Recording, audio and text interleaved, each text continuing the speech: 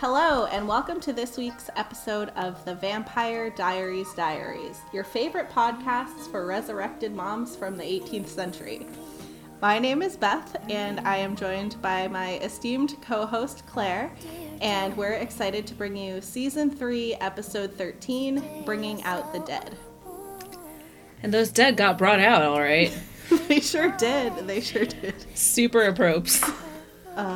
This was one of my favorite episodes ever, I think. This was really good. Yes. And it starts off in the best way possible with Elijah just like very calmly and casually wiping that hybrid's blood off of his hands, whose heart he pulled out at the end of the last episode. Yes, it picked up right where we left off last time. And Elijah is so calm, cool, and collected, which is so different than how all of the other vampires act, right? Like, why is he so put together? I think he hoarded all of the chill for himself. Yes. Yeah, and he's like, okay, so you're obviously surprised to see me up and about, so you weren't the one who undaggered me. Neat. Yes, and it was Damon who undaggered him, we believe, right? Yes, we saw that at the end of the last episode. He showed Stefan the dagger. It was like, I did something. Yes. And it's not long before Elijah and Klaus start fighting amongst themselves, because they left things on pretty bad terms before he got daggered. The last we saw Elijah was like right at the beginning of season 3. This season. It was 2.5 years ago for us. Yes. But he was following Klaus around when Klaus was on his first werewolf massacre because Klaus had promised to bring back their family. And Klaus was like, I will reunite you with the family. And he says the same thing again here. Like, oh, I did what I promised. I reunited you. You're all in coffins together. Oh, right. Yes. So Elijah's pissed, and he causes some mild destruction in the house, and Klaus, like, snarls in the angriest way possible, "Easy! I just finished renovating!" Oh, yes. Oh, my gosh. I laughed so hard at that. It's like, okay, Damon. I know. He's like a regular-ass property brother over there. I feel like we've referred to Klaus and Elijah as property brothers before. I think it just needs to happen now. Yes, I would watch that show. Totally. So, like, the first several scenes, I just wrote nothing but quotes. Yeah, so the first thing I have written down is that, like, the Elijah and Klaus are fighting, and the bomb drops that Michael is dead. Because Elijah didn't realize that before he got daggered. Yeah, it happened while he was sleeping. Like Sandra Bullock. That's right. Or, well, yep. Like Peter Gallagher, I should say. Right. Yeah, and Elijah's like, well, then why the fuck are our siblings still in these coffins? If Dad's dead, we can all have a party.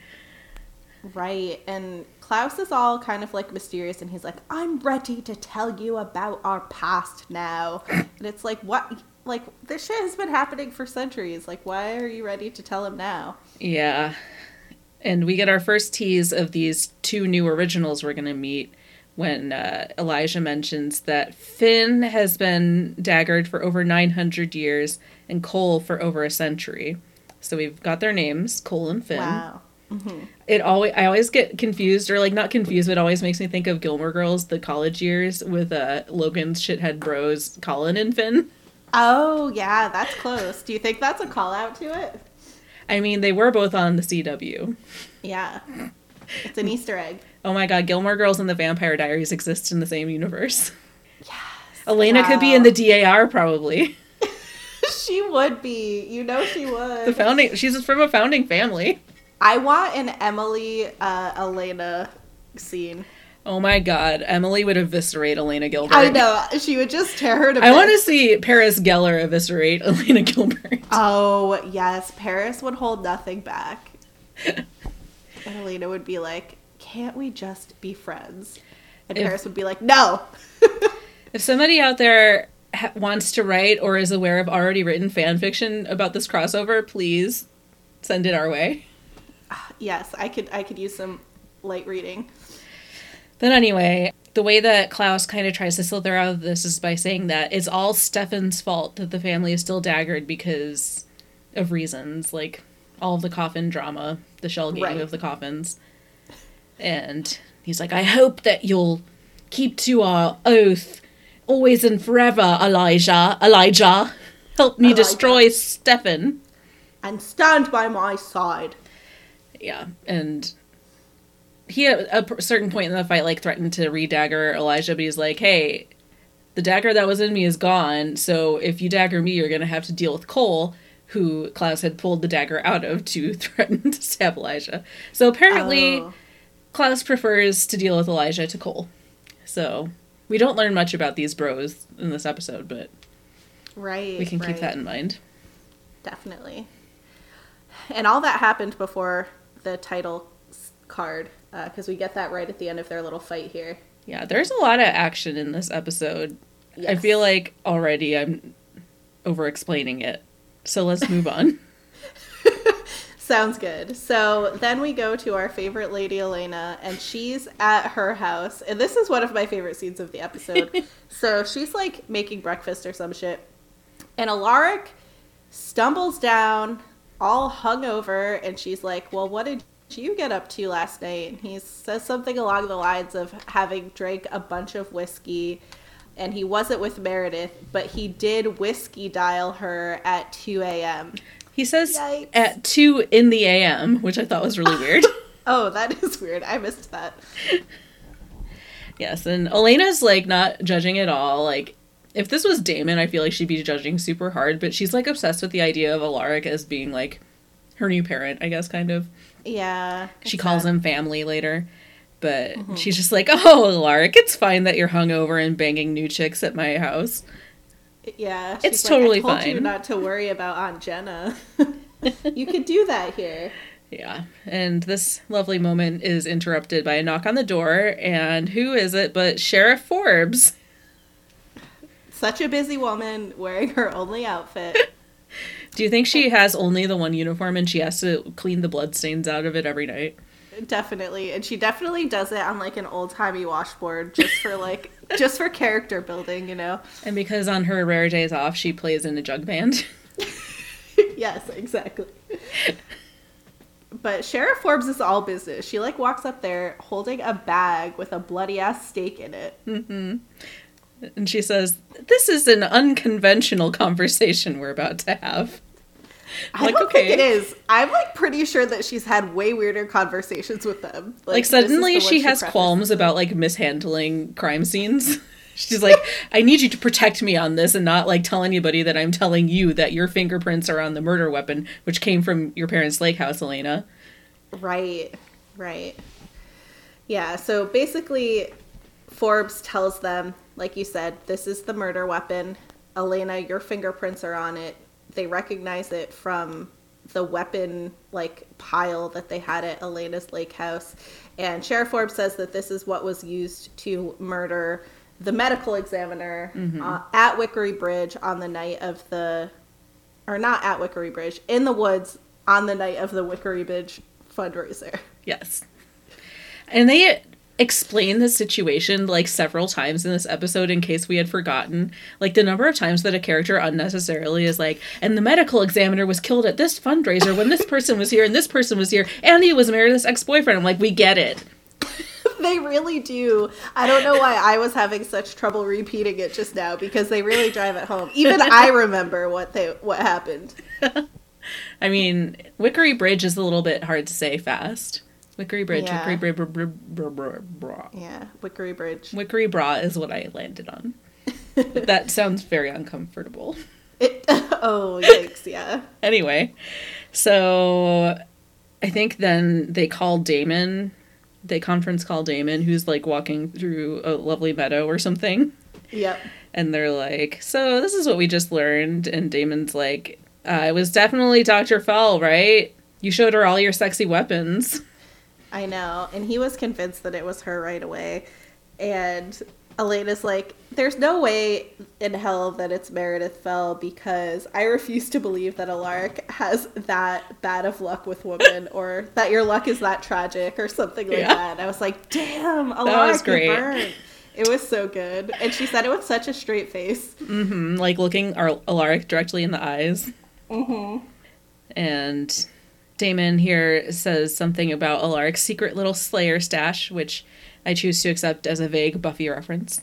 Oh, nice. And this is my favorite part of this scene where Alaric's like, well, anybody could know about it. I have my weapons here, the school, my loft, your car. Right. Alaric keeps a duffel bag full of weapons in Damon's car.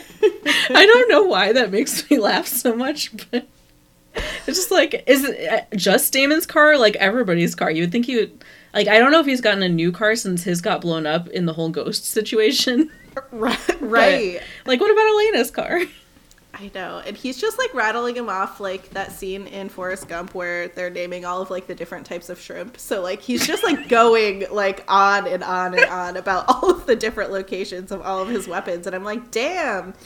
For how many weapons there are strewn about, we really don't see that many that often. Yeah, he pulls out a shotgun at some point in this episode. I'm like, since when has he had that?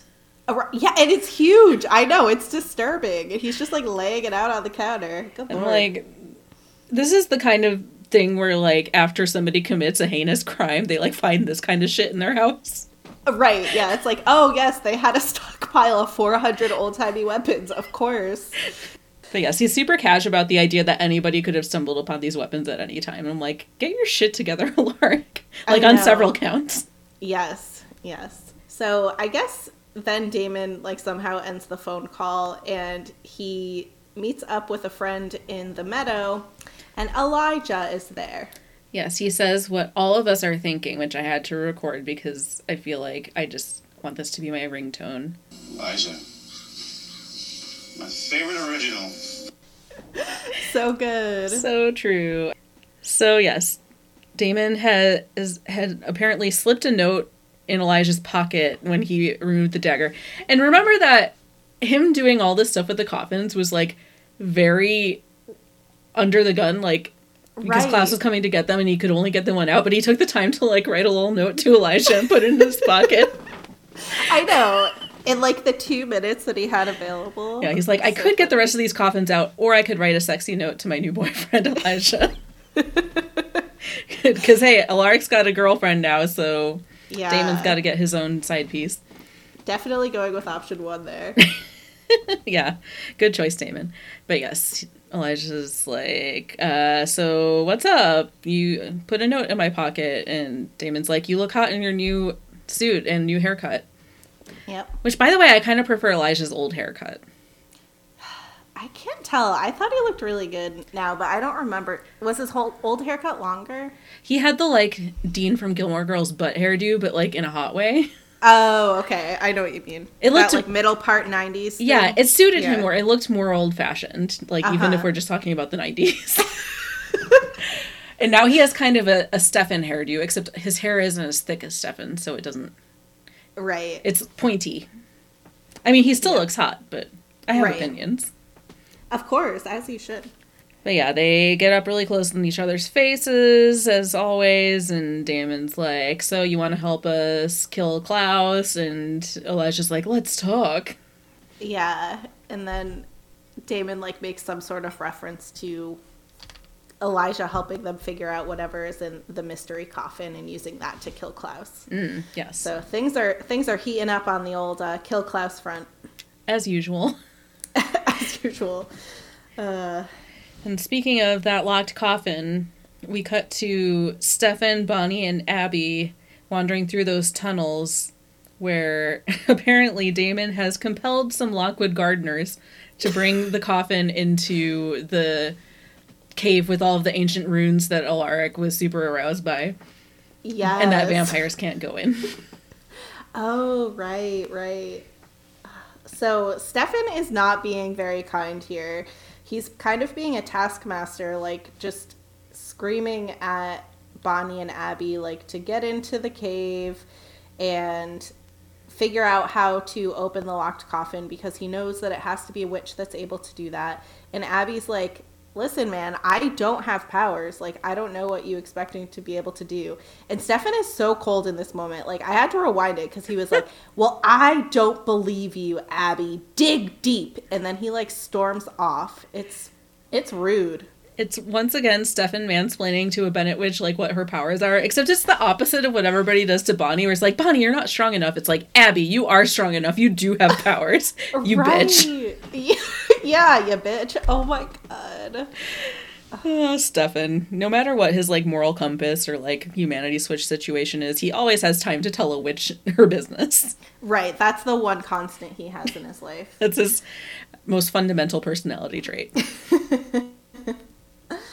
So yeah, Bonnie and Abby are just kind of getting settled in there, and Stefan storms off, and Elena is standing outside of the cave.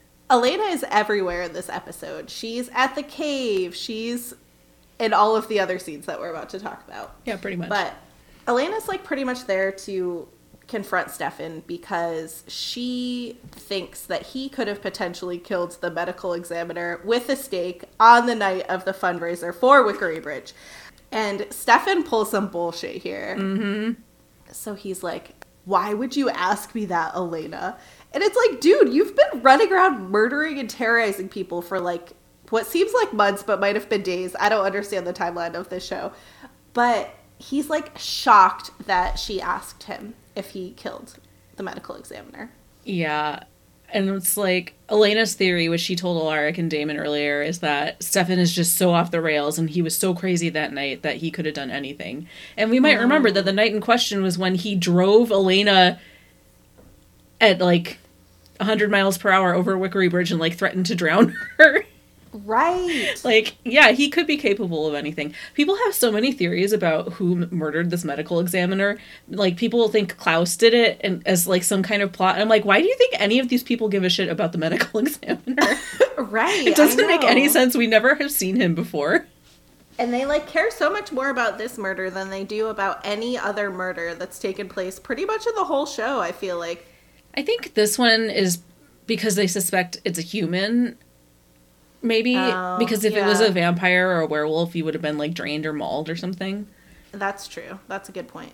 But they pretty much everybody gets accused at some point. The number of times that I wrote "j'accuse" in my notes is out of control.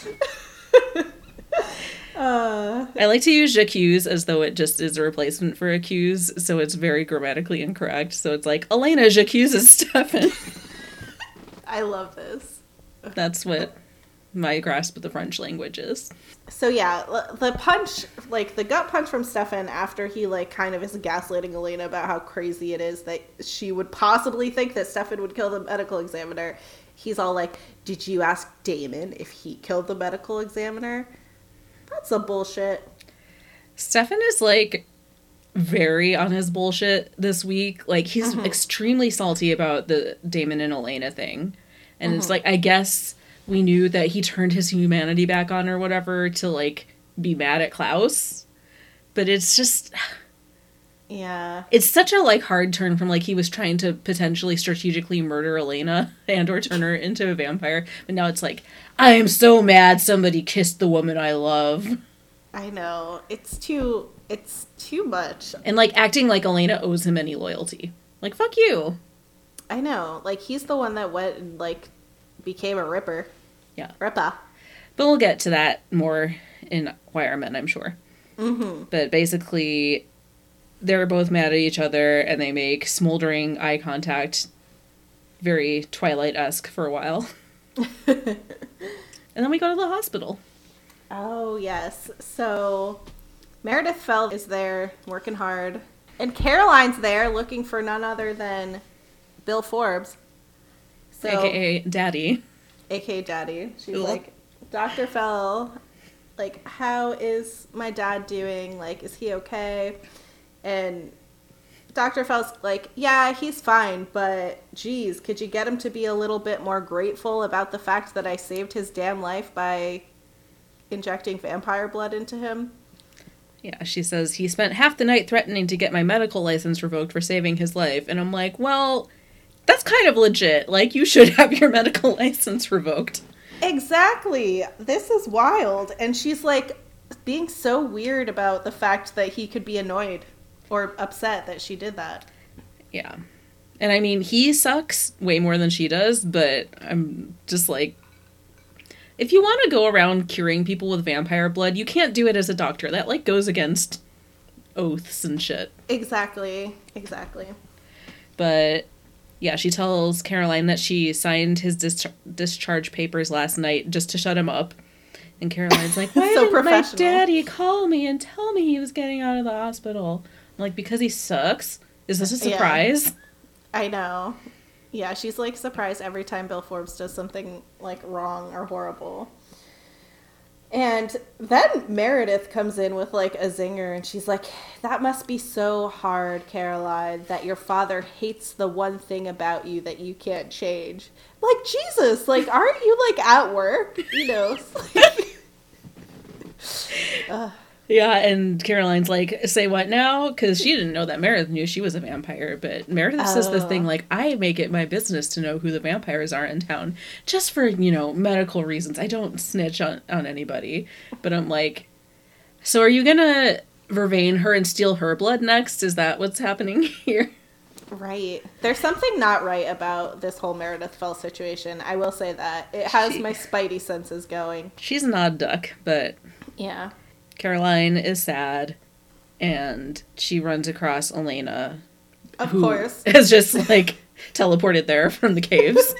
Right, exactly. And, yeah, Caroline's, like, kind of giving Elena the lowdown, and she's like, I need to call my dad. So Caroline is calling Bill, and then she apparently has some sort of super vampire hearing skill at this moment, because she's like, oh, I could hear my dad's phone. And they kind of go creeping around the hospital corridor looking for him, and they open up a supply closet, and there's Bill fucking Forbes slouched down, sitting on the floor with a knife through his stomach. Yeah, and Caroline is freaking out. She's like, Daddy, don't be dead. And she pulls the knife out. And I'm like, I think probably the more alarming thing that's happened here is his throat has very obviously been slit. So I don't think pulling the knife out of his stomach is going to help. And Elena's like, Caroline, he had vampire blood in his system. Dun, dun, dun. And almost as though he was waiting for his cue, Bill starts coughing like, oh, I'm awake. What's happening? Right. And do we cut from there, or is there something else? No, I think that's it. Caroline's looking a little relieved that he came back to life or whatever. And then we cut away from the hospital and we check back in on Bonnie and Abby over at the cave. Right. And they're just having like a mother-daughter chat. Bonnie's shading her because Abby's only grimoire. Abby only kept one grimoire. And it's the one that contained the spell that she needed to seal Michael in the tomb or whatever it was. Yeah, Bonnie is full of shade in this cave. Like, first... Shade in this cave. First, Abby is like, what are all these runes? I'm like, oh my god, don't bring it up to Alaric unless you want to see him boner. But Bonnie's like, oh, well, this is the story of a family where the mom loved her kids so much she couldn't bear to lose them and turn them into vampires. Oh. And then I actually kind of like the part where Abby was like, this was the only grimoire I needed. Because I feel like that was kind of unintentional shade toward the Martin family who, like, stole all of the grimoires they could find. And it's like, of course that's what a couple of man witches would do. They'd just take all the grimoires, and the lady witches would be like, this is the right grimoire. I don't need to take everybody else's. That's true. That's true. I like that. But anyway, she ripped out the page that had the binding spell she used on Michael because she wanted to get it out of her mind or something. Very convenient. Because that's how that works. Sure. And yeah, so they're looking at the sealing spell, and Bonnie's throwing some shade because Abby's kind of like, we need to check it out or whatever. And Bonnie's like, a sealing spell seals things closed. How are we going to open something with the sealing spell? And then, like, I don't know. This part makes no sense. No, that's what I was going to say. Like, conveniently, there's this mysterious symbol called a blood knot that everyone interprets it as it means that there needs to be 2 generations of the same bloodline performing the spell. Just like 2 keys to a locked safe box. It's like, what is that analogy? Like, it makes no sense to me. Especially because this is still a binding spell. And they're like, so if we undo it, I'm like, is there a counter spell in there? Like, nothing about this made sense. I watched it twice, and it didn't make sense either time. But because magic and grimoires and family bonding reasons, if they do something with this thing, both of them together, then maybe it'll work. Yes, and sorry, I was being confusing, and I kept calling it a sealing spell, but it was a binding spell. It's the same diff. I need to brush up on my Grimoires 101. I feel like they called it both things, too. I don't know. But, yeah, they are having some friction, but they have an idea now.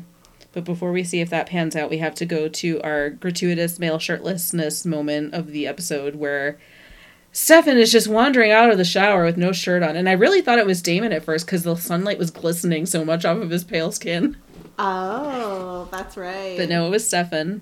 It was Stefan indeed. He's been looking good even though he's been such a pain in the ass and such a rude bastard. But, yeah. If only rude bastards were always unattractive. I know. That would make life easier. A lot of time and energy. But they have some kind of back and forth snarking at each other, but Damon reveals that they have been invited to dinner with the Michelson brothers over at the new Klaus headquarters. Yes. And Stefan's like, fuck that. We're not going to negotiate with terrorists. And Damon explains that if they go and have this dinner, they can buy some time for Bonnie and Abby to open the coffin and get whatever this weapon is. Right, and that they, like, need to negotiate this fake truce just to make sure that they, like you said, have enough time to hopefully open the coffin, and then they'll be able to kill Klaus. But yeah, there's a lot of good back and forth here. Damon tells Stefan that he should definitely wear all black to the dinner because he'll look extra villainy, which I really appreciated. Yes. And then he also, like, Stefan doesn't want to go, but Damon is like, oh, like, this is about Elena, huh? Well, if it wasn't for Klaus, you wouldn't have turned into such a dick, and then I wouldn't have kissed Elena, so then we wouldn't even be in this situation. So we actually do need to go kill Klaus. So he has all of these reasons why Stefan has to go, and they're all kind of funny. Yeah. And then they end it with more bickering about Elena, where Stefan's like, you're stupid to trust Elijah. He betrayed us. Mm-hmm. And he's like, well, you're off the rails. I trust him more than I trust you. And Stefan's like, I don't trust you because you kissed my girlfriend, who's not even my girlfriend anymore. Who I treat like garbage. Yeah. I'm like, okay, Stefan. And then it's my second favorite part of the episode, where we're at the hospital and they've, like, sequestered Bill in some room. And Caroline mentions that she compelled a nurse to, like, keep everybody out. And I'm like, is it the same nurse who she compelled to say that her husband likes to get kinky? Oh my gosh. That poor woman. That's my headcanon, at least. That's so funny. Yes, it's definitely that. But Bill is freaking out. Like, we all know the vampire transition makes you, like, basically act like you're on a lot of meth. Mm-hmm. Super agitated. He's, like, pacing around his private room. And, yeah, like, Caroline and Elena really want to know, Bill, like, who did this? Who was your attacker? And he says that he didn't see them, unfortunately. Although so they stabbed him in the front both times, so... Right. I don't know what that's about. Maybe they reached around and stabbed him in the stomach from behind. They just did a reach around, like, jack-off motion. I don't know if you can see it. The old reach around stab.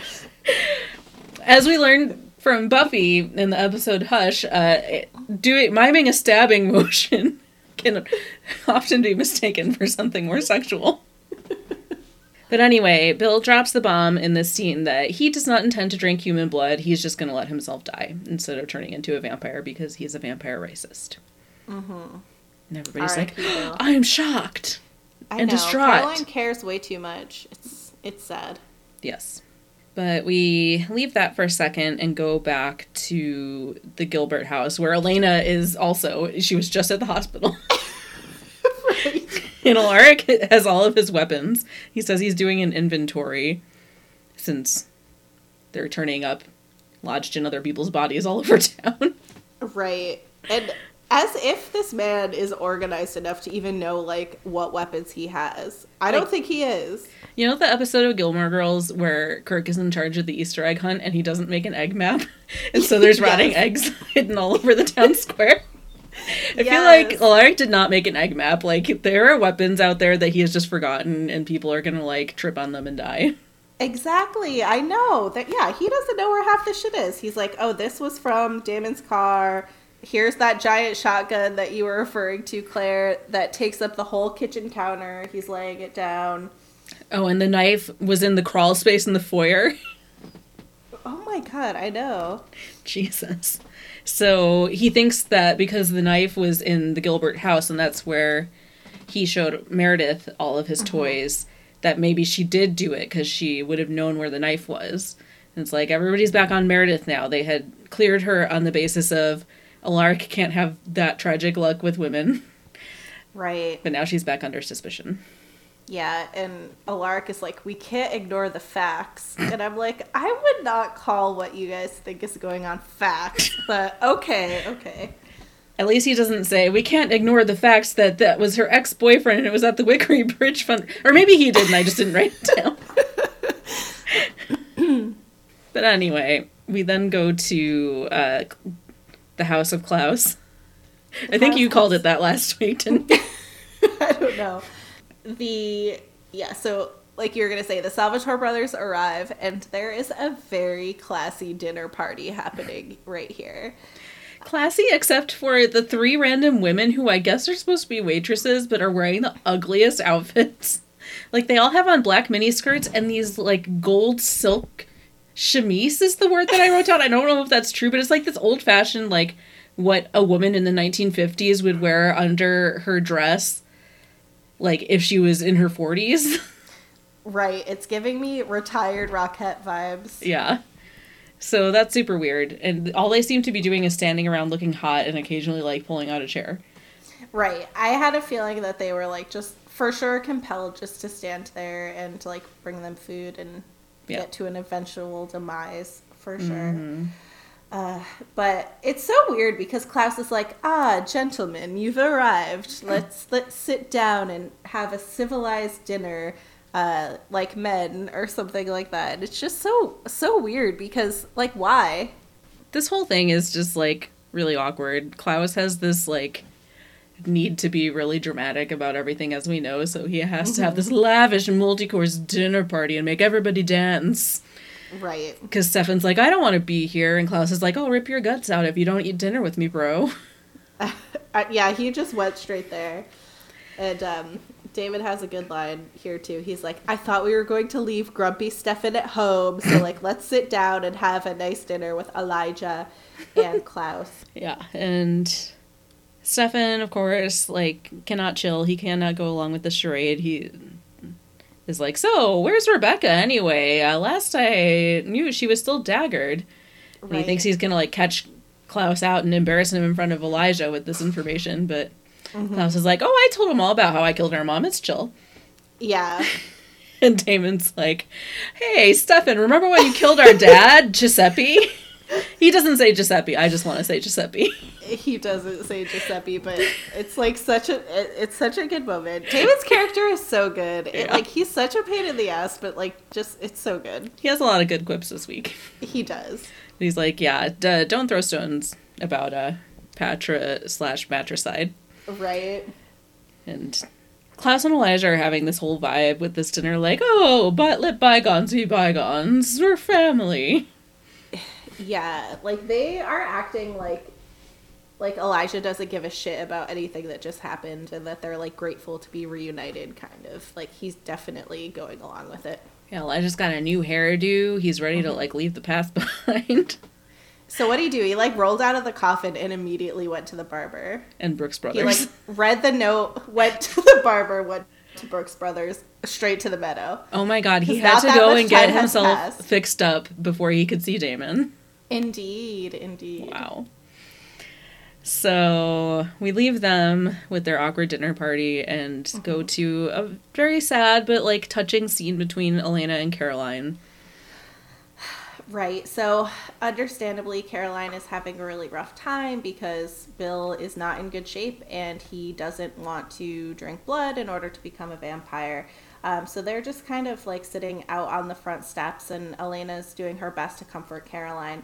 And they kind of start the conversation off with Caroline asking if Elena has heard from Tyler at all, or vice versa. And if Caroline has heard from Tyler at all. And she says no, which is weird. Yeah, Caroline's left him messages everywhere, but apparently after mauling Bill last week, he just, like, left town or something. Yeah, I don't know. Where's Mary Carol Lockwood? She should at least know if he's at home. She's drunk, getting it on with, like, the gardener. Maybe she's been deputized by Sheriff Forbes to help solve the mystery of the medical examiner. Oh, that's right. But yes, Tyler is AWOL, and Elena is talking about how she told Sheriff Forbes about her suspicions about Meredith, and Caroline's like, do you and Alaric really think it's her? And Elena's like, I hope not, but probably. Yeah. Elena says, I really want Alaric to be happy. Like, he deserves to be happy, but with all these details, it looks like Meredith is guilty for sure. She refers to Meredith as the girl he likes. And I'm like, how old are you? And how old do you think they are? She's a fucking doctor. They're like 40. No, not that old. Are they not? I mean, like, I feel, okay, so Isabel was in high school when she had Elena. And that was 18 years ago. So I don't know how old she was when she married Alaric. I feel like, honestly, and this freaks me out to say, I feel like they're supposed to be around my age. Yeah, exactly. Because we're like in our mid to late 30s, right? I'm 35. That's not late 30s. How old do you think I am? I'm 33, and I feel like I'm in my late 30s. Okay, fair enough. Mid to late. The pandemic has aged me, Claire. So yes, I feel like they're supposed to be in their mid to late 30s, but probably more mid. How old do you have to be a doctor? I feel like you can be a doctor by the time you're 30. Yeah, because that's 10 years from when you graduate, like, undergrad, if you go, like, right when you're 18. Yeah. So, you're right. You're right. We just identify with the kids on the show so much, we don't want to think we're the same age as the adults. I know, I'm like, they're definitely 40. And, like, if we watch this again in 10 years, oh, they're probably 50, right? Yeah, exactly. But yes, the girl Alaric likes is probably a murderer, according to Elena. Mm-hmm. But they're talking and crying and hugging, and Caroline's like, I'm going to force feed blood to my daddy. And Elena's like, no, you should not do that. I've been force-fed blood in dire life or death situations before. It was not chill. She doesn't mention that, but I'm thinking about it. Yeah, and she does say, she's like, the only thing that your dad has is his choice.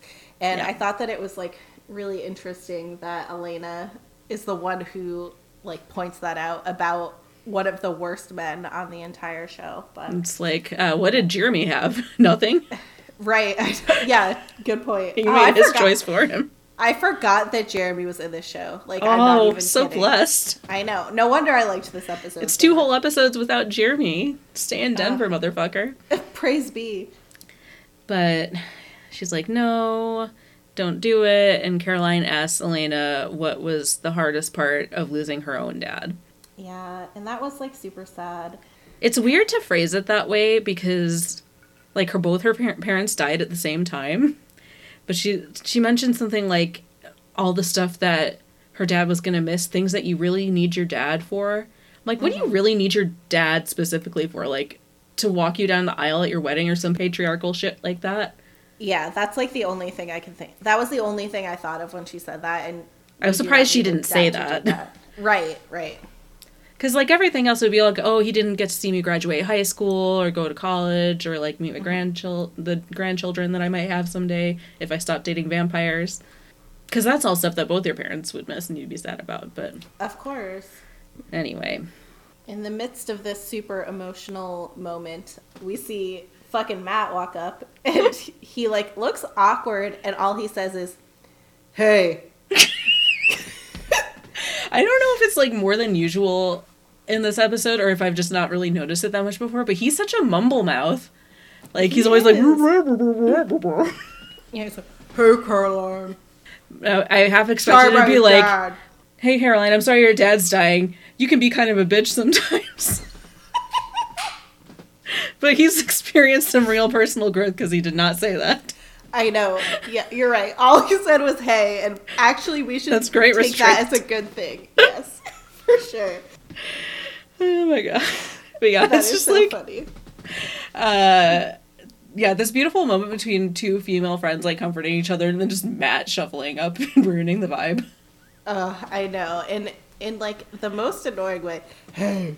But so anyway. that's how that scene ends. I guess she stands up and hugs Matt, I think. Yeah, I guess it's kind of sweet, like, because he's been on Caroline's dick this whole season, but now he's like, her dad's dying, I'm gonna, like, come and be nice. Like, yeah. Matt is having kind of an upswing in, like, being more bearable in these last couple episodes. I don't know, I don't remember if it will last, but I wasn't mad at him this week, except for retroactively. Yeah, no, it was a nice thing. It was just funny how he strolled in and interrupted and said, hey.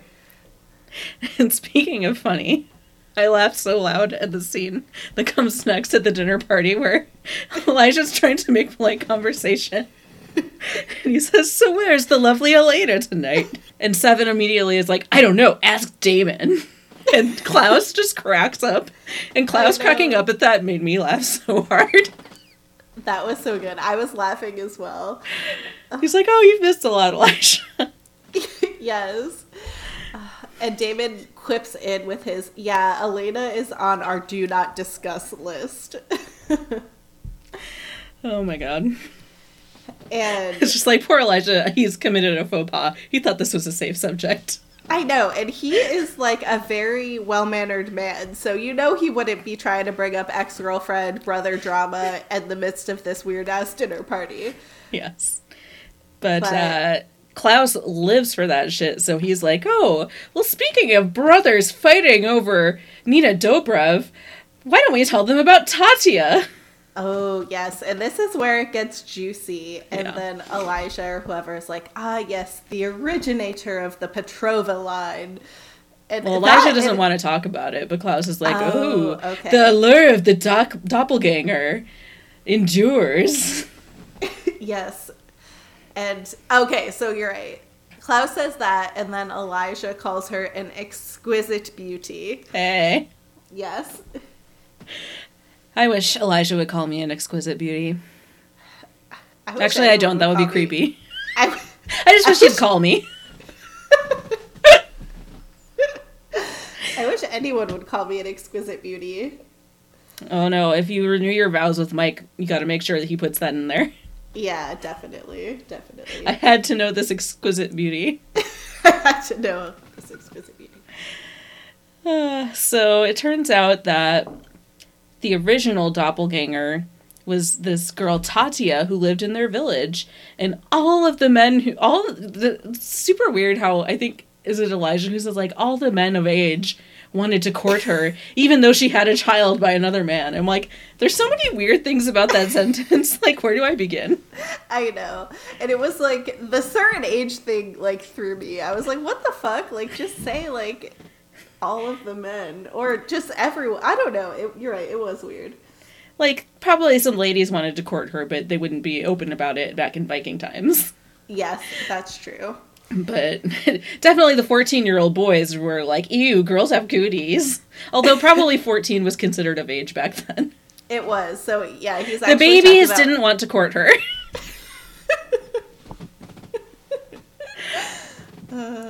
But yes, they had to slip in that she had a child by another man because that's how the bloodline continued. Oh, good point. Okay. I missed that detail, so that makes sense. Yes. And turns out both Elijah and Klaus were super into her. Their mom was so disturbed by their feud over this girl that she took Tatia, presumably killed her, and used her blood to turn them into vampires. Like, what the fuck? I know. Things escalated so quickly because it went from we both had a crush on her to our mother was a very powerful witch and we consumed Tatia's blood and wine on that very night when our mother turned us. And I was like, what? It's like, surprise, kids, when they wake up the next morning, I murdered your girlfriend, and you're gonna live forever. Happy Wednesday. And then that kind of goes without comment. Like, nobody points out how fucked up that is. And I'm just like, excuse me? Can we talk about that for a second? Right? I know. Like, yeah, Michael wasn't the only fucked up parent in this family. Yes. And, like, retelling the story, they're, like, so calm. I mean, it was, like, 1,000 years ago. But anyway. Yeah, anyway, Elijah says, Klaus and I were estranged after that. But then they both agree at this dinner table that they have reunited and have put family above all of this past tension. And they clink their glasses like a couple of bros. Cheers to that. Clink.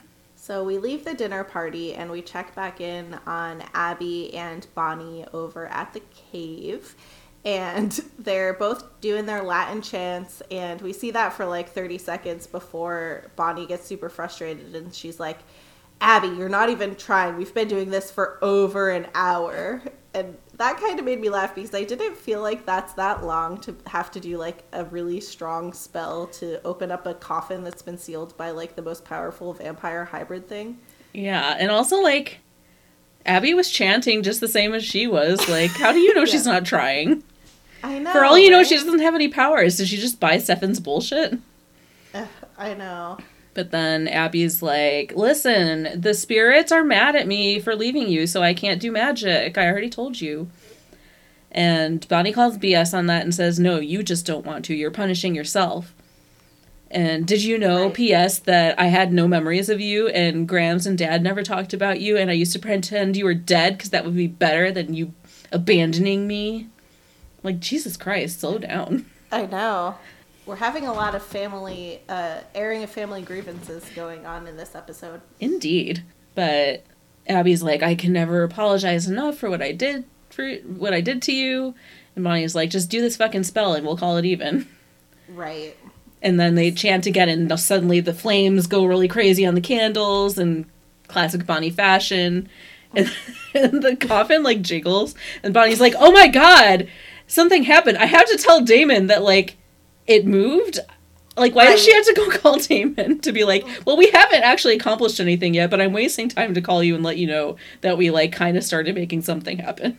Yeah, I know. It was, like, a little weird. Like, I guess because, like, they're, like, trying to make time, but also it's, like, wasting time to take the time away. And wouldn't you want to, like, keep the momentum going of, like, the spirits to finish the job there? It's like when you're working on something for a client and they keep calling you to ask you why it's not done yet. Right. And you're like, it would have been done 10 minutes ago if you stopped calling me. Yeah, if I had to keep stopping every 2 seconds to give you a status update, it would have been done. Oh, I just had memories of my customer service days. So, yeah, there's the super candle flare. Bonnie runs away to call Damon, and Abby's just standing there, kind of waiting around. But the coffin starts jiggling more, and we see it start to slide open, and Abby looks shocked as hell. Yeah, she's like, oh my gosh, that scared me. Sorry. But yes, the coffin is now open, and apparently something horrifying is in there. But, of course, we don't get to see it yet. Right. We had to go back to the dinner party where Stefan's like, listen, brass tacks, this is what we're prepared to offer. Yes. And or maybe it's Damon, I don't know. Yeah, I don't know. It was one of them, but they're like, listen, Klaus, we're going to give you your coffin, but you and all your hybrids and your family, you just go ahead and leave Mystic Falls. And what are you going to counter with? And Klaus is like, listen, I'm never going to leave Elena, not because I'm in love with her like you two bozos, but because I need her blood to make my hybrid army, because they keep on getting killed by my friends and enemies and family alike, because...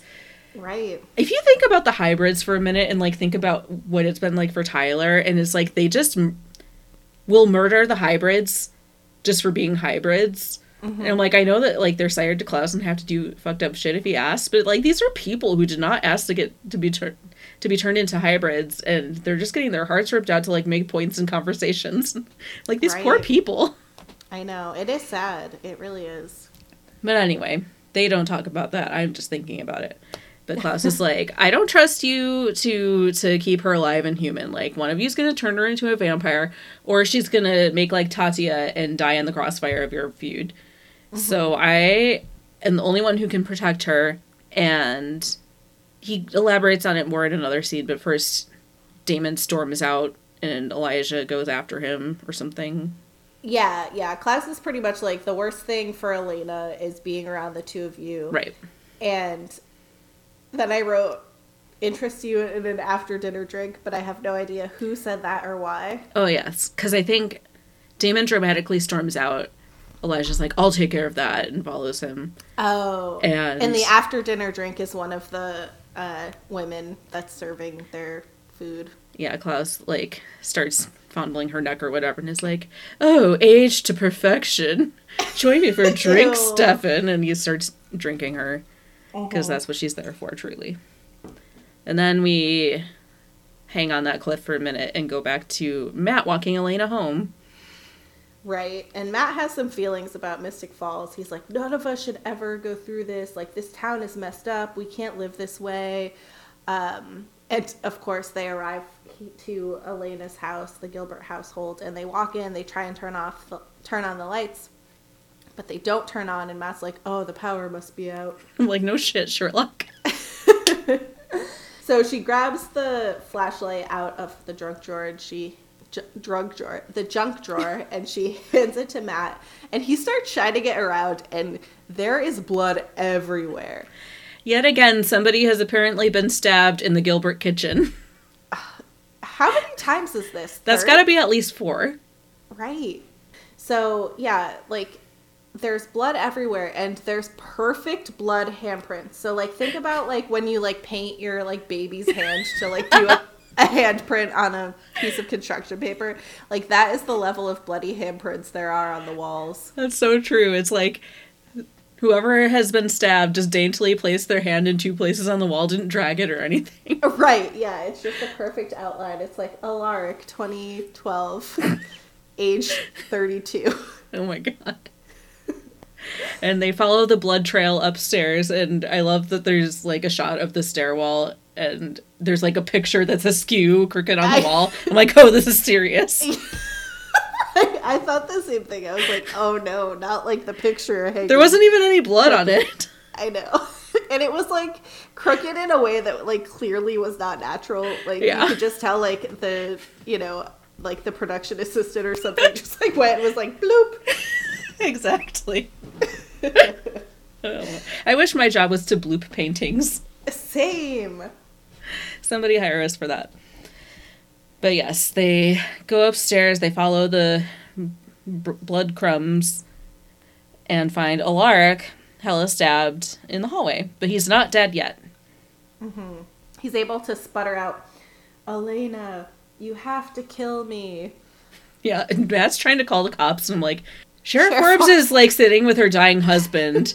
There's nobody answering this call.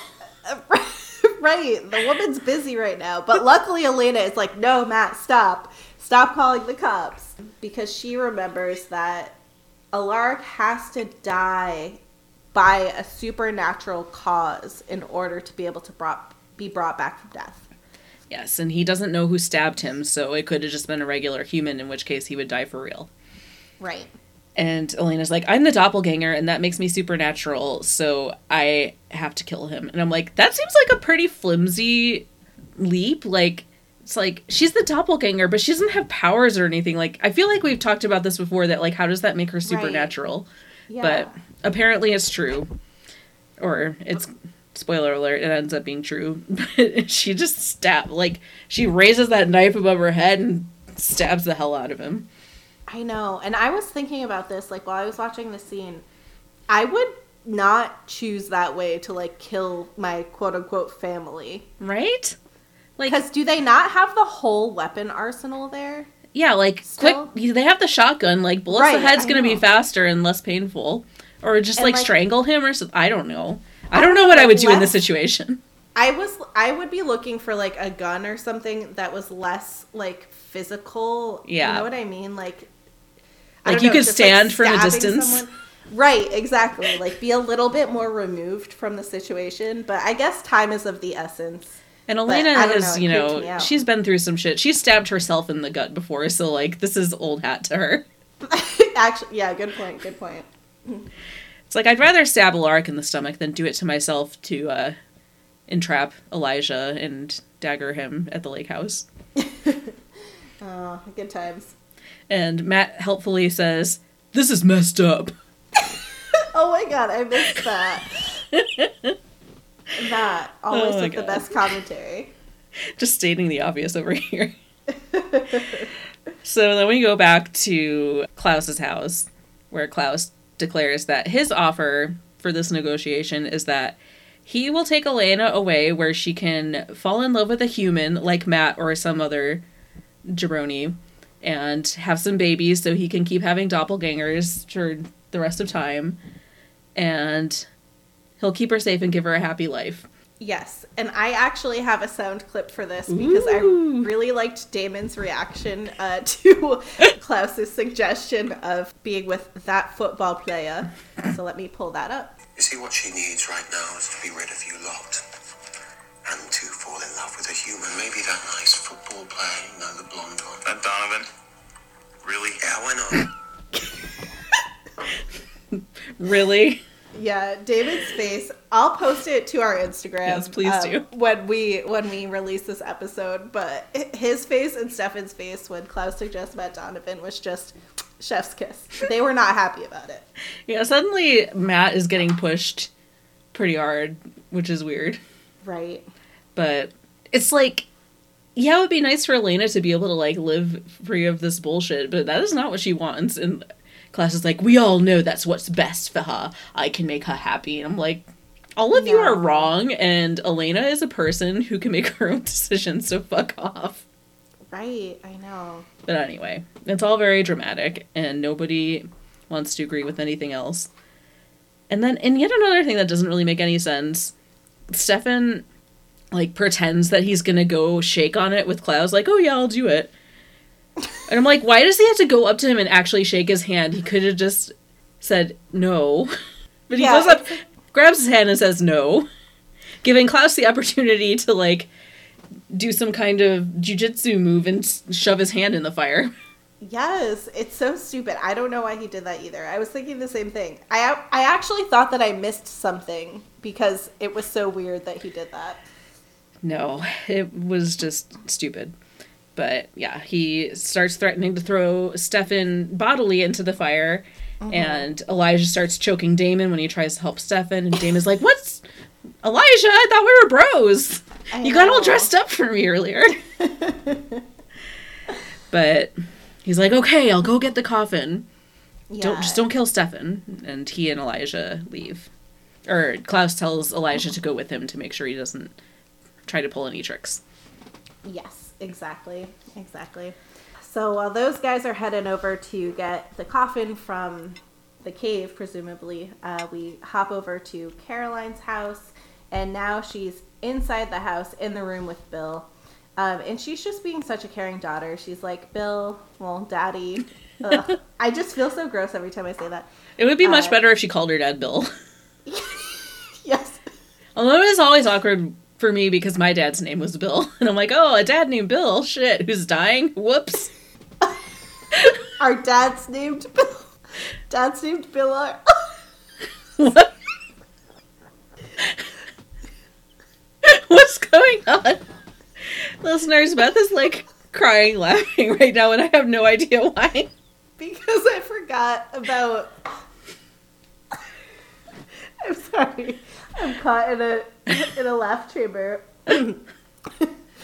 Dad's named Bill. Our new Uncle's John. Oh my god. Yes, Uncle's John. Yes, Uncle Dying John. Dad's Bill. Listeners, if any of you have a dead dad named Bill, please let us know for science. I was not saying the dead part. I was just saying the dead part. Okay, I'm allowed to make jokes about my own dead dad. Oh, of course you are. I just didn't want you to think that that's why I was laughing, because that would be wildly inappropriate. Actually, that'd be fine. Okay. But yes, I had forgot about the Uncle's John until that moment. And that was one of my favorite things from, I guess, season 1. So, Yeah. yes. Uncle Sean. I got caught in a laugh prison for a few minutes. It was very entertaining. Laugh prison. I love that. Yes. Okay, so what were we actually talking about? Oh, right, Bill's dying, and Caroline's like, can I get you something to eat? Call your husband, like... And Bill's like, oh, Steven and I haven't talked in a while, it's fine, just tell him after I'm gone. I know, wow. Like, what the fuck? Yeah, seriously. This guy sucks. And there's this whole thing where he's like... Caroline's trying to convince him to change his mind because he's so strong in his brain because, remember, he can resist compulsion. He's strong enough to be a vampire and, like... not kill people. But he's like, it goes against my beliefs. Please respect that. Please respect my racism.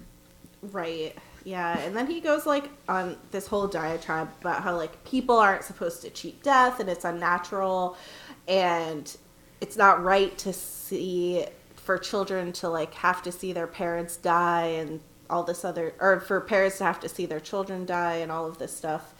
And Caroline's taking it super personally. She's like, Daddy, like, why do you hate who I am? And that was really heartbreaking when she asks that.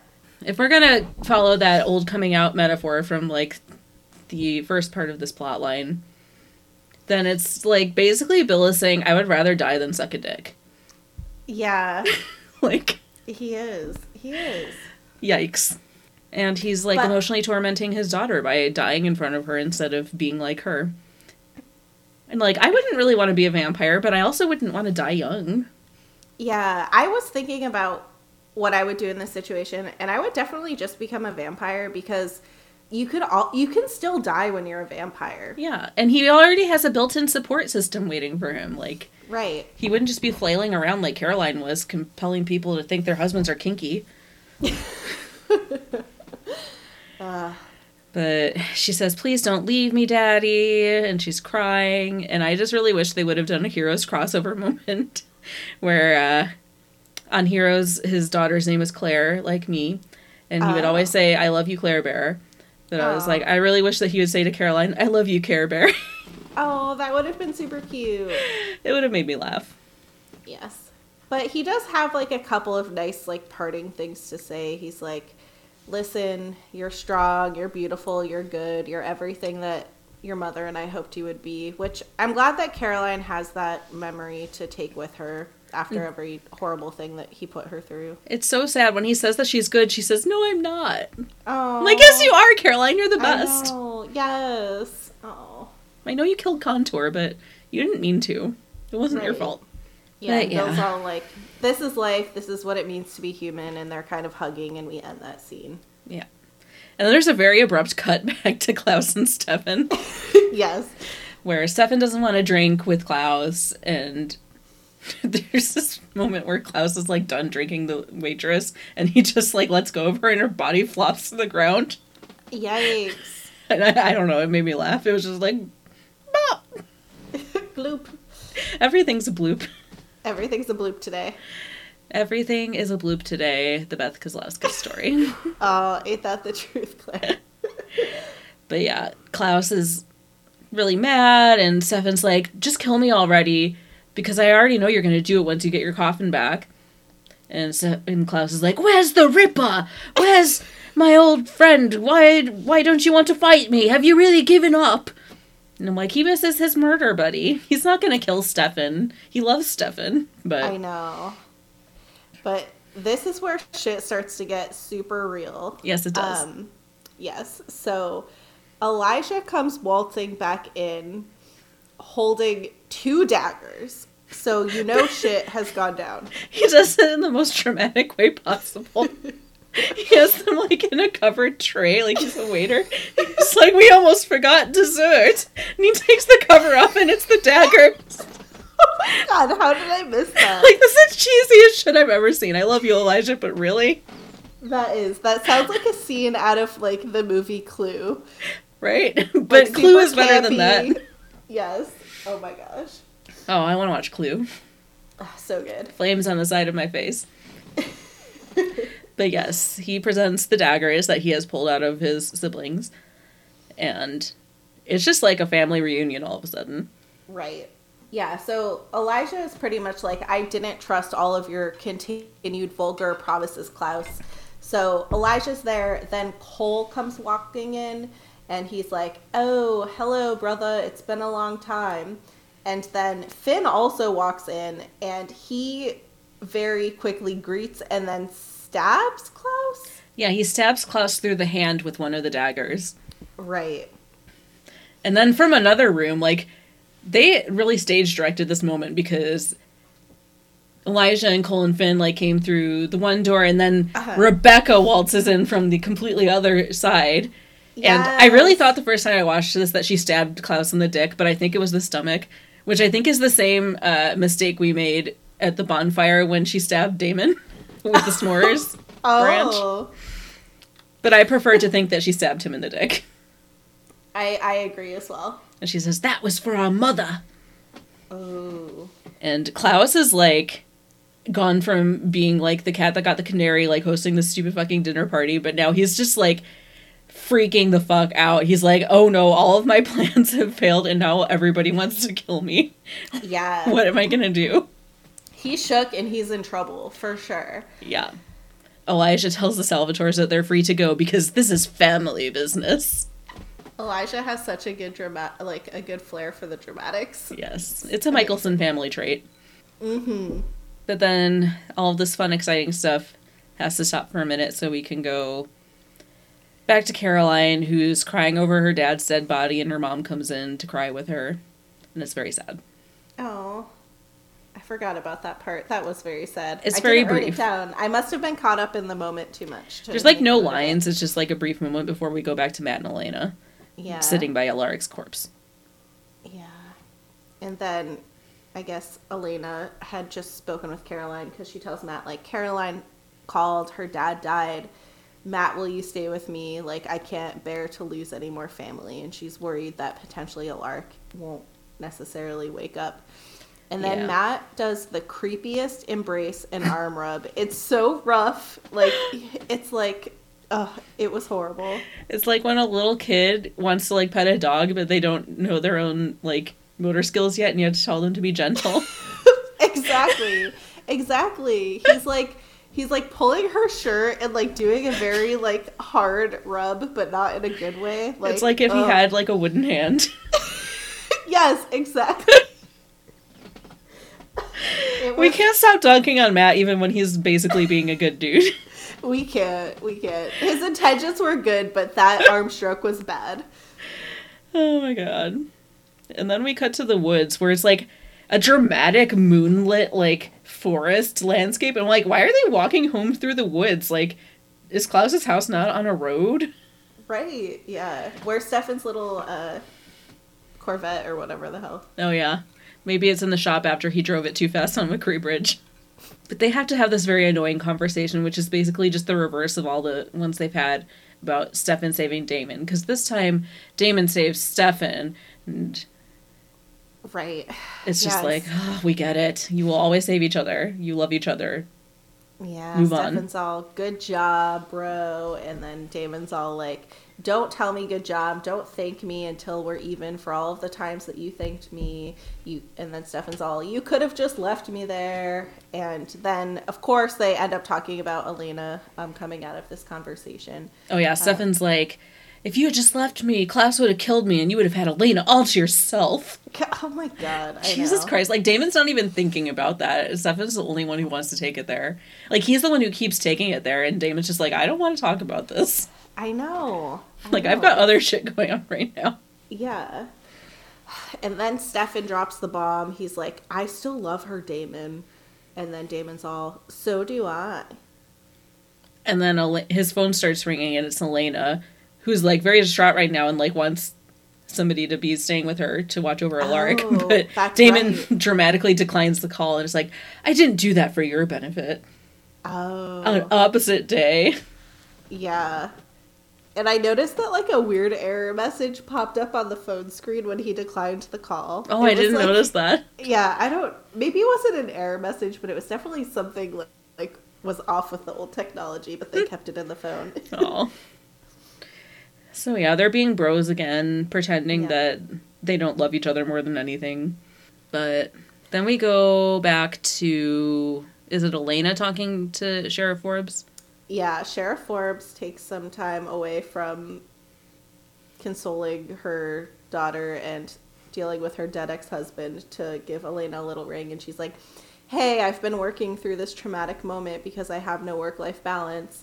And we found out that Meredith was actually in surgery when the murder with the stake during the night of the Wickery Bridge fundraiser happened. Oh, I think she was saying that it was during the time that Alaric got stabbed.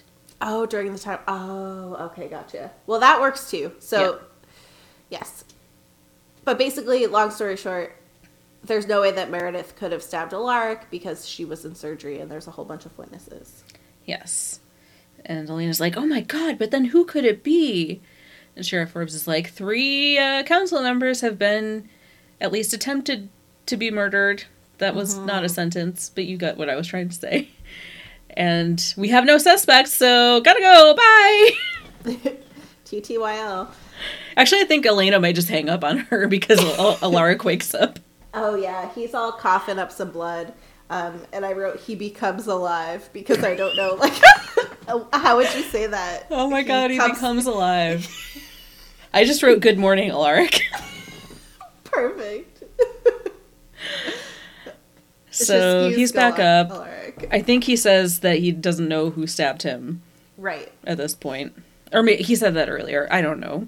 I didn't write anything else for the scene, so I'm trying to imagine what else could have happened. Yeah, that was pretty much it. He coughs awake, and then Elena looks relieved and happy. And then that's the end of the scene. Okay. And then we go back to the cave. Mm-hmm. And is it Stefan and Damon in the cave? So that's why they were walking through the forest. They weren't going home. They were going to the cave. Okay, it all makes sense now. Okay, why they were having a romantic moonlit stroll in a creepy forest. That does make sense. Apologies, Vampire Diaries writers. It all made sense. Everything made sense. Nothing was stupid. Yes, it was all Everything made sense sense and nothing was stupid is the name of my memoir. I love it. So yeah, Damon and Stefan get to the cave, and they're just there for a hot second to check in on Bonnie and Abby, and Damon's all like, I hope that Big Witch and Little Witch got that coffin open, because otherwise we're going to be in some trouble potentially. But we don't even find out if they did. They're just kind of like walking in, and I don't think we actually see them. Do we? Oh no, they stumble across Bonnie, who's unconscious, like in the corridor. Oh, that's right. Okay, yeah. And they're like, oh, she's still breathing, and I think Damon's like, I can hear Abby breathing, she's fine. But she's also passed out, and the coffin is wide open and empty, and they're like, shit. Because they are pretty sure that Klaus is going to murder them if they don't murder him first with the coffin weapon. I like having a special kitty guest. So then we go to our last scene of the show. We're back at the house of Klaus, where Klaus is like trying to explain himself to his siblings, and he's not having a really easy time with it. He's like, listen, I've renovated this house from scratch, working with the best HGTV personalities that are available, and I just want this to be a place that we could all be a family. And we never have to be alone again. And he's like looking down the whole time. He's like very upset because like everybody's hella mad at him. Rebecca threw a vase at a painting and it fell off the wall. Yes. Although was it a vase? It was just like, it almost looked like just like a glass bucket. Yeah, I don't know what that was, honestly. But anyway, Rebecca's in a very bad mood. But yes. All of the siblings are just like taking turns like saying really shady and sassy sentences to Klaus. Like, we won't be alone. We're leaving you behind, Klaus. You suck. We hate you. Bye. And Rebecca mentions, as soon as I killed that doppelganger wench, I'm leaving. Yes. Because we might remember Elena daggered her, and she's still wearing her homecoming dress that she never got to wear to the dance. Oh, I didn't realize that it was the same dress, but that makes so much sense. So she's got beef with Elena, and rightly so. Mm-hmm. For sure. And I definitely think she's going to kill Elena next episode, and it's the series finale. Yes, that will happen for sure. Good prediction. But yes, they're all being very dramatic at Klaus, who is like hyperventilating basically and crying, and all of my plans have gone awry. How good does it? Who could have foreseen this outcome?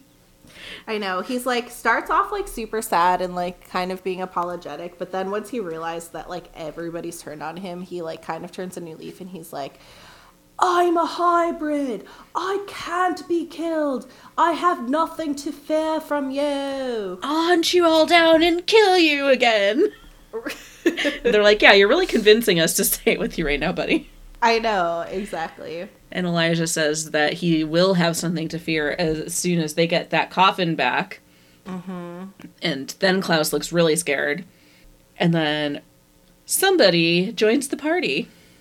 Yes, we have a moment where Mom, aka Klaus, Elijah, this whole group's mom, just Esther. like walks. Oh, Esther. Okay, Esther walks in, giving very Cersei vibes. Yeah, she's got the Cersei hair. Yeah, she's got Cersei hair. She looks great. She looks like she's younger than all of these children, which is also weird. She's got the good red fair dress on. She does. She's straight out of, I don't know, the 1600s. I don't even know how long it's been. But yeah, so she like waltzes in and she's kind of looking around and she walks up to Klaus first and he's like, are you here to kill me? And she's like, no, son, I am here to forgive you. I want us all to be a family again. Mm-hmm. And that's the end of the episode. We see all of them just standing around like, what? I know, they're looking shocked as hell. Rebecca's very happy to see her mom. She is. And yes, that is a very dramatic conclusion. It is a very dramatic conclusion to a very dramatic episode. I had texted you about the conclusion and how crazy it was. Yeah, so you texted me and I hadn't watched the episode yet. And I was like, oh my god, what happens at the end of this episode? And I was like trying to think about it without looking it up. And then I like had multiple dreams about like what could have been the crazy Vampire Diaries episode that I watched. I don't remember the specifics of any of them, but they were really intense. Nice. I love a good vampire dream. So yeah, that is Bringing Out the Dead. The originals are all in one house. It's like the Brady Bunch, but with vampires. I feel like we've been working towards this moment for a while on the show. So yes. It's been interesting to meet, well, I guess be introduced to the rest of the originals. And is that all of them now? Yes, because there were 2 other brothers who died. Right. Like before the vampire thing. Mm-hmm. So, yeah, it's just them. Cool. So, a great episode, and now that brings us to our favorite part of our podcast, where we can do our segments. And, Claire, I'd like to kick off by asking you who you want to punch. I want to punch Bill Forbes.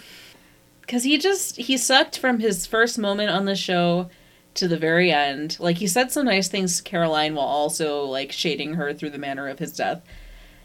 And I do not miss him. Caroline should be happy he's gone and out of her hair.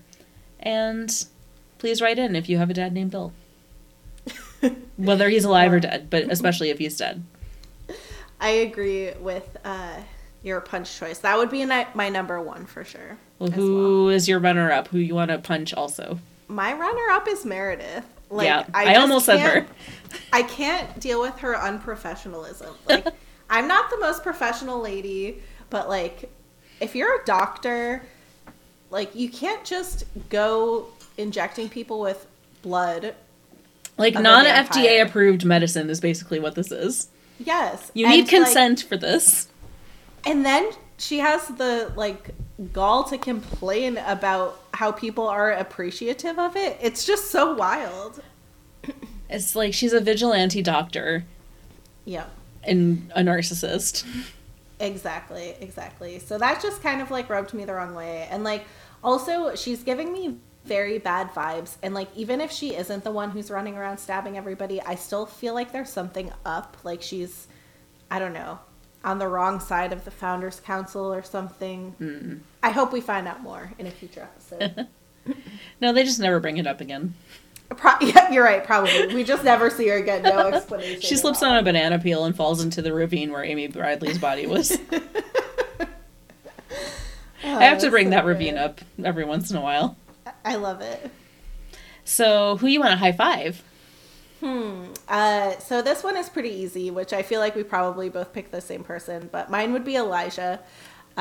He's the one who orchestrated like this whole sibling meeting and worked with Damon to kind of get Klaus down. Also, he's looking good. And you reminded me of like his super dramatic entrance with his tray of daggers. Like, that is just so fucking hilarious. So I definitely want to high five Elijah for this episode. You've high fived Elijah 2 weeks in a row now.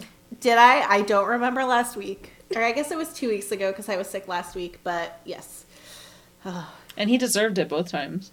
He did. He did. I'm kind of torn between two options. And I'm trying to think who I've said fewer times of the two of them. And I think, weirdly, I don't know that I've ever high-fived Damon. Oh. So my other choice was Elena, but I think I'm going to high-five Damon just because he was extra funny this episode. And also, like, he had a good plan, and he did a good job, and he was, like, trying to put the, like, Elena drama behind him and just, like, deal with the more pressing issues. And Stefan was the one who kept on bringing them back there. And usually Damon's plans are so idiotic that they're hilarious, but this time it was, like, pretty solid, and it went well. The results were good. Mm-hmm. And I liked when he was kind of bantering with Elijah. Yeah, absolutely. That's a really good choice. Damon was hilarious this episode. I agree. Yes. And I don't usually high-five him, so I feel like he earned it this time. Yeah. Elena was my runner-up just because she was a very good friend to Caroline this week. She was. Also, she was driving all around Mystic Falls, making sure that she was everywhere that she needed to be. So she definitely needs that honorable mention. Now she at every party, having a great time. Now she at every party, stabbing her family, consoling her friend about her dead father. Oh my god. She had quite a day. She did. Oh my gosh. All right. Well, on a less happy note, why are men, Beth? Oh, why are they? So the big thing that jumps out to me this episode was the scene where the four men are at the dinner party discussing Elena's future. And you kind of touched on it, you know, the fact that Elena is her own person, but she has four different people who are all white men trying to make decisions about her future as well as her reproductive choices. Mm. Yeah. And it's like, points were made by Klaus about, like, the Salvatore's relationship with her, but, like, his idea for her future is, like, twice as creepy as anything the Salvatores get up to. It really is, yeah. Like, she would probably be safer with his shit, but it's like, I would like to breed you with Matt Donovan. This was making me think about, like, when he was talking about this, I forget, can Elena be compelled? She always wears she used to always wear the vermeil necklace. I don't know what she's doing now, but yeah, she can be compelled if she's not. Because remember, Damon compelled her that one time she took off her necklace, and he told her he loved her, and was like, but you'll never remember this, because I suck. Oh, that's right. Yeah, the jewelry really took a backseat in this season. I think Stefan had to shut down his Etsy shop when he became a ripper again. Yeah, he just didn't have to take the time to fulfill his orders. He accidentally ripped all his leather cuffs and bracelets. Yes. Oh my gosh. Yeah, like, I was worried in this moment that, like, there was a future where, I mean, I doubt that this would actually happen on the show, but, like, in my mind that, like, Klaus would compel Elena just to, like, marry some dude and, like, have a bunch of babies just to continue the bloodline. I'm also confused about, like, so the bloodline would be continued, but Elena's children wouldn't be a doppelganger, right? Or would they? I think what they said was, like, every 100 years a doppelganger would come out of the bloodline. Okay. Uh-huh. Yeah, it was really gross.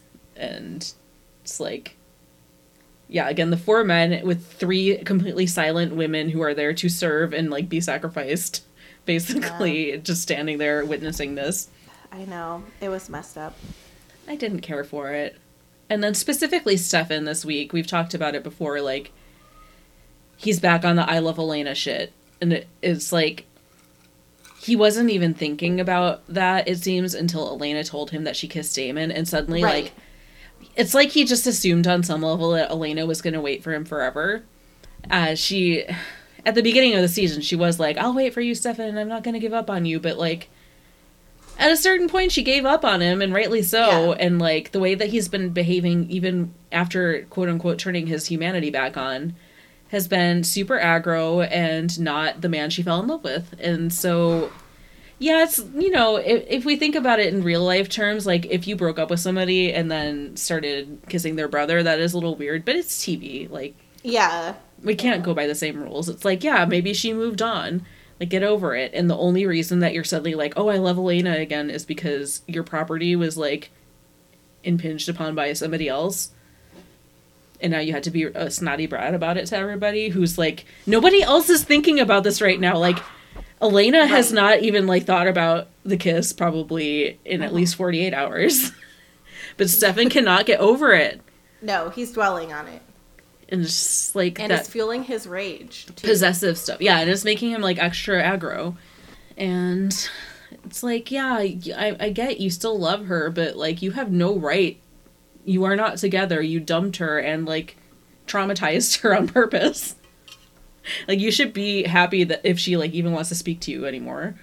So Beth's computer is very mercifully running out of battery, so we can't talk about men anymore. What a shame. What a shame. So, you know, any other stuff is probably stuff we talked about before or in the recap. So let's move on. Oh, go ahead. Can I just add one super, super quick thing? Please do. So the other thing that was really concerning to me in this episode was the sheer amount of weapons that Alaric is hoarding. Yeah. And especially, like, within the past couple of years, we've seen that, like, a lot of the violent episodes that are happening are carried out by men with large arsenals of weapons. And I just thought that was a little concerning. And I don't think that, like, Alaric is going to do, like, a mass murder or anything soon, but I just don't like to see that volume of weapons in the hands of men. And you kind of alluded to that too when he said that he had it stashed around everywhere.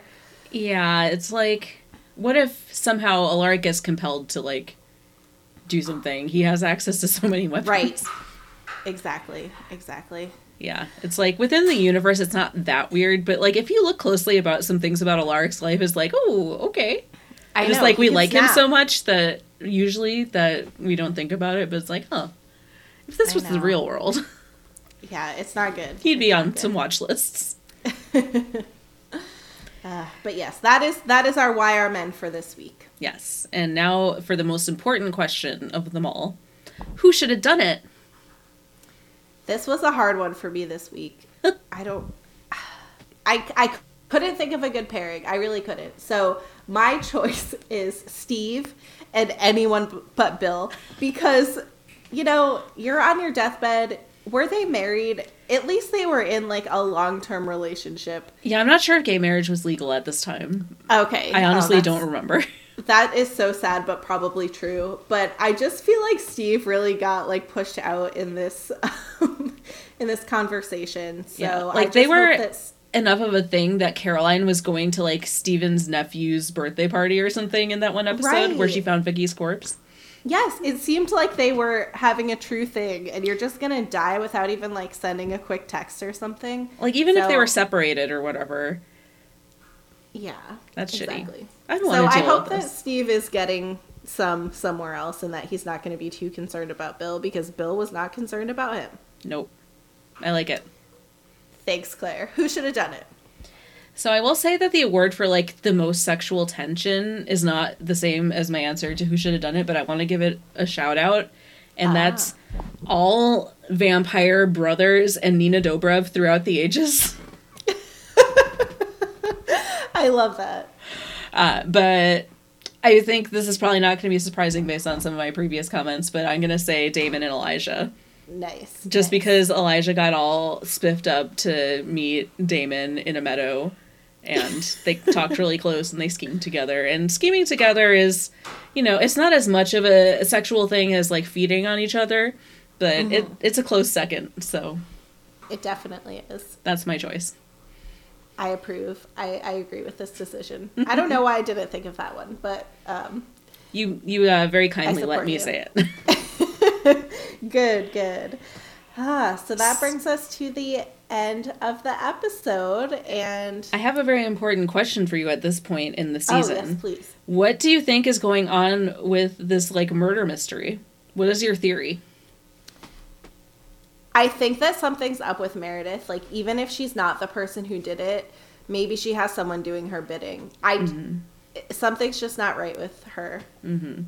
So, I don't know what's going on. It's either that or Sheriff Forbes has gone rogue because she's under too much pressure at her job. And she's out there doing murders, but, like, it's like a split personality situation. So she doesn't know, like, when she was doing it. And then she's, like, investigating her own murders. I love it. You accuse Sheriff Forbes. Accuse Sheriff Forbes. I love it. Do you remember what happens? I do. Okay. So I'm going to no comment, obviously. But I would watch a spinoff about Sheriff Forbes having multiple personalities, one of which is a serial killer that she's hunting. Me too. It sounds pretty good, right? So funny. All right. Well, now that that's out of the way, I just really needed to know your hashtag theories. Thank you. Let's talk about how you can reach out to us in a variety of ways. You can Mystic follow us on Twitter at the VD Diaries and on Facebook at Vampire Diaries Diaries. You can find us on Instagram at _VD_Diaries_podcast. And if you're very kind, you can rate and review us on Apple Podcasts or iTunes, whatever it's called these days. And we actually have gotten a new review since the last time we recorded. And it's a very wonderful review from Campbell Dancy. And just going to shout out our favorite part of this review that says, your hatred for Jeremy and Matt is so inspiring. That is the nicest thing anybody's ever said about us. It truly is. When Claire read me this review earlier, I literally teared up. And this review meant so much to us. So thank you so much. Yes. And all of our reviewers mean so much to us. But this one we just read like right before we started recording. And it was so beautiful. And we hope that all of our Matt shade in an episode where Matt was fine brought some joy to you, Campbell Dancy.